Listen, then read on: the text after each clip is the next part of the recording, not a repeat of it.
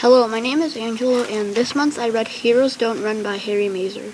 It is a realistic fiction book, and it takes place in 1942 during the Japanese-American War. An 18-year-old boy named Adam Pelko goes to boot camp to pursue his job as an American soldier. He was stationed in Okinawa, a Japanese prefecture. While in battle, he witnesses many of his comrades being killed. One of the terms used is a 1,000-mile stare, indicating on how the soldiers did not want to battle anymore and see their friends getting killed, so they hoped for peace. One of Adam's motivations was to avenge his dad, who was killed in the Pearl Harbor bombing.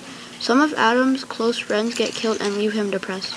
Some concepts expressed in the book are war, following dreams, and being appreciative.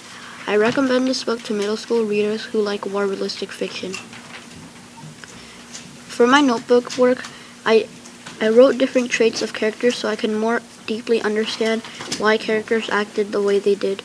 Another thing I did was I wrote down in order the events that happened so I would not be confused about what was happening and what was not, because I usually get mixed up of what happens in order in a book, so it wouldn't confuse me.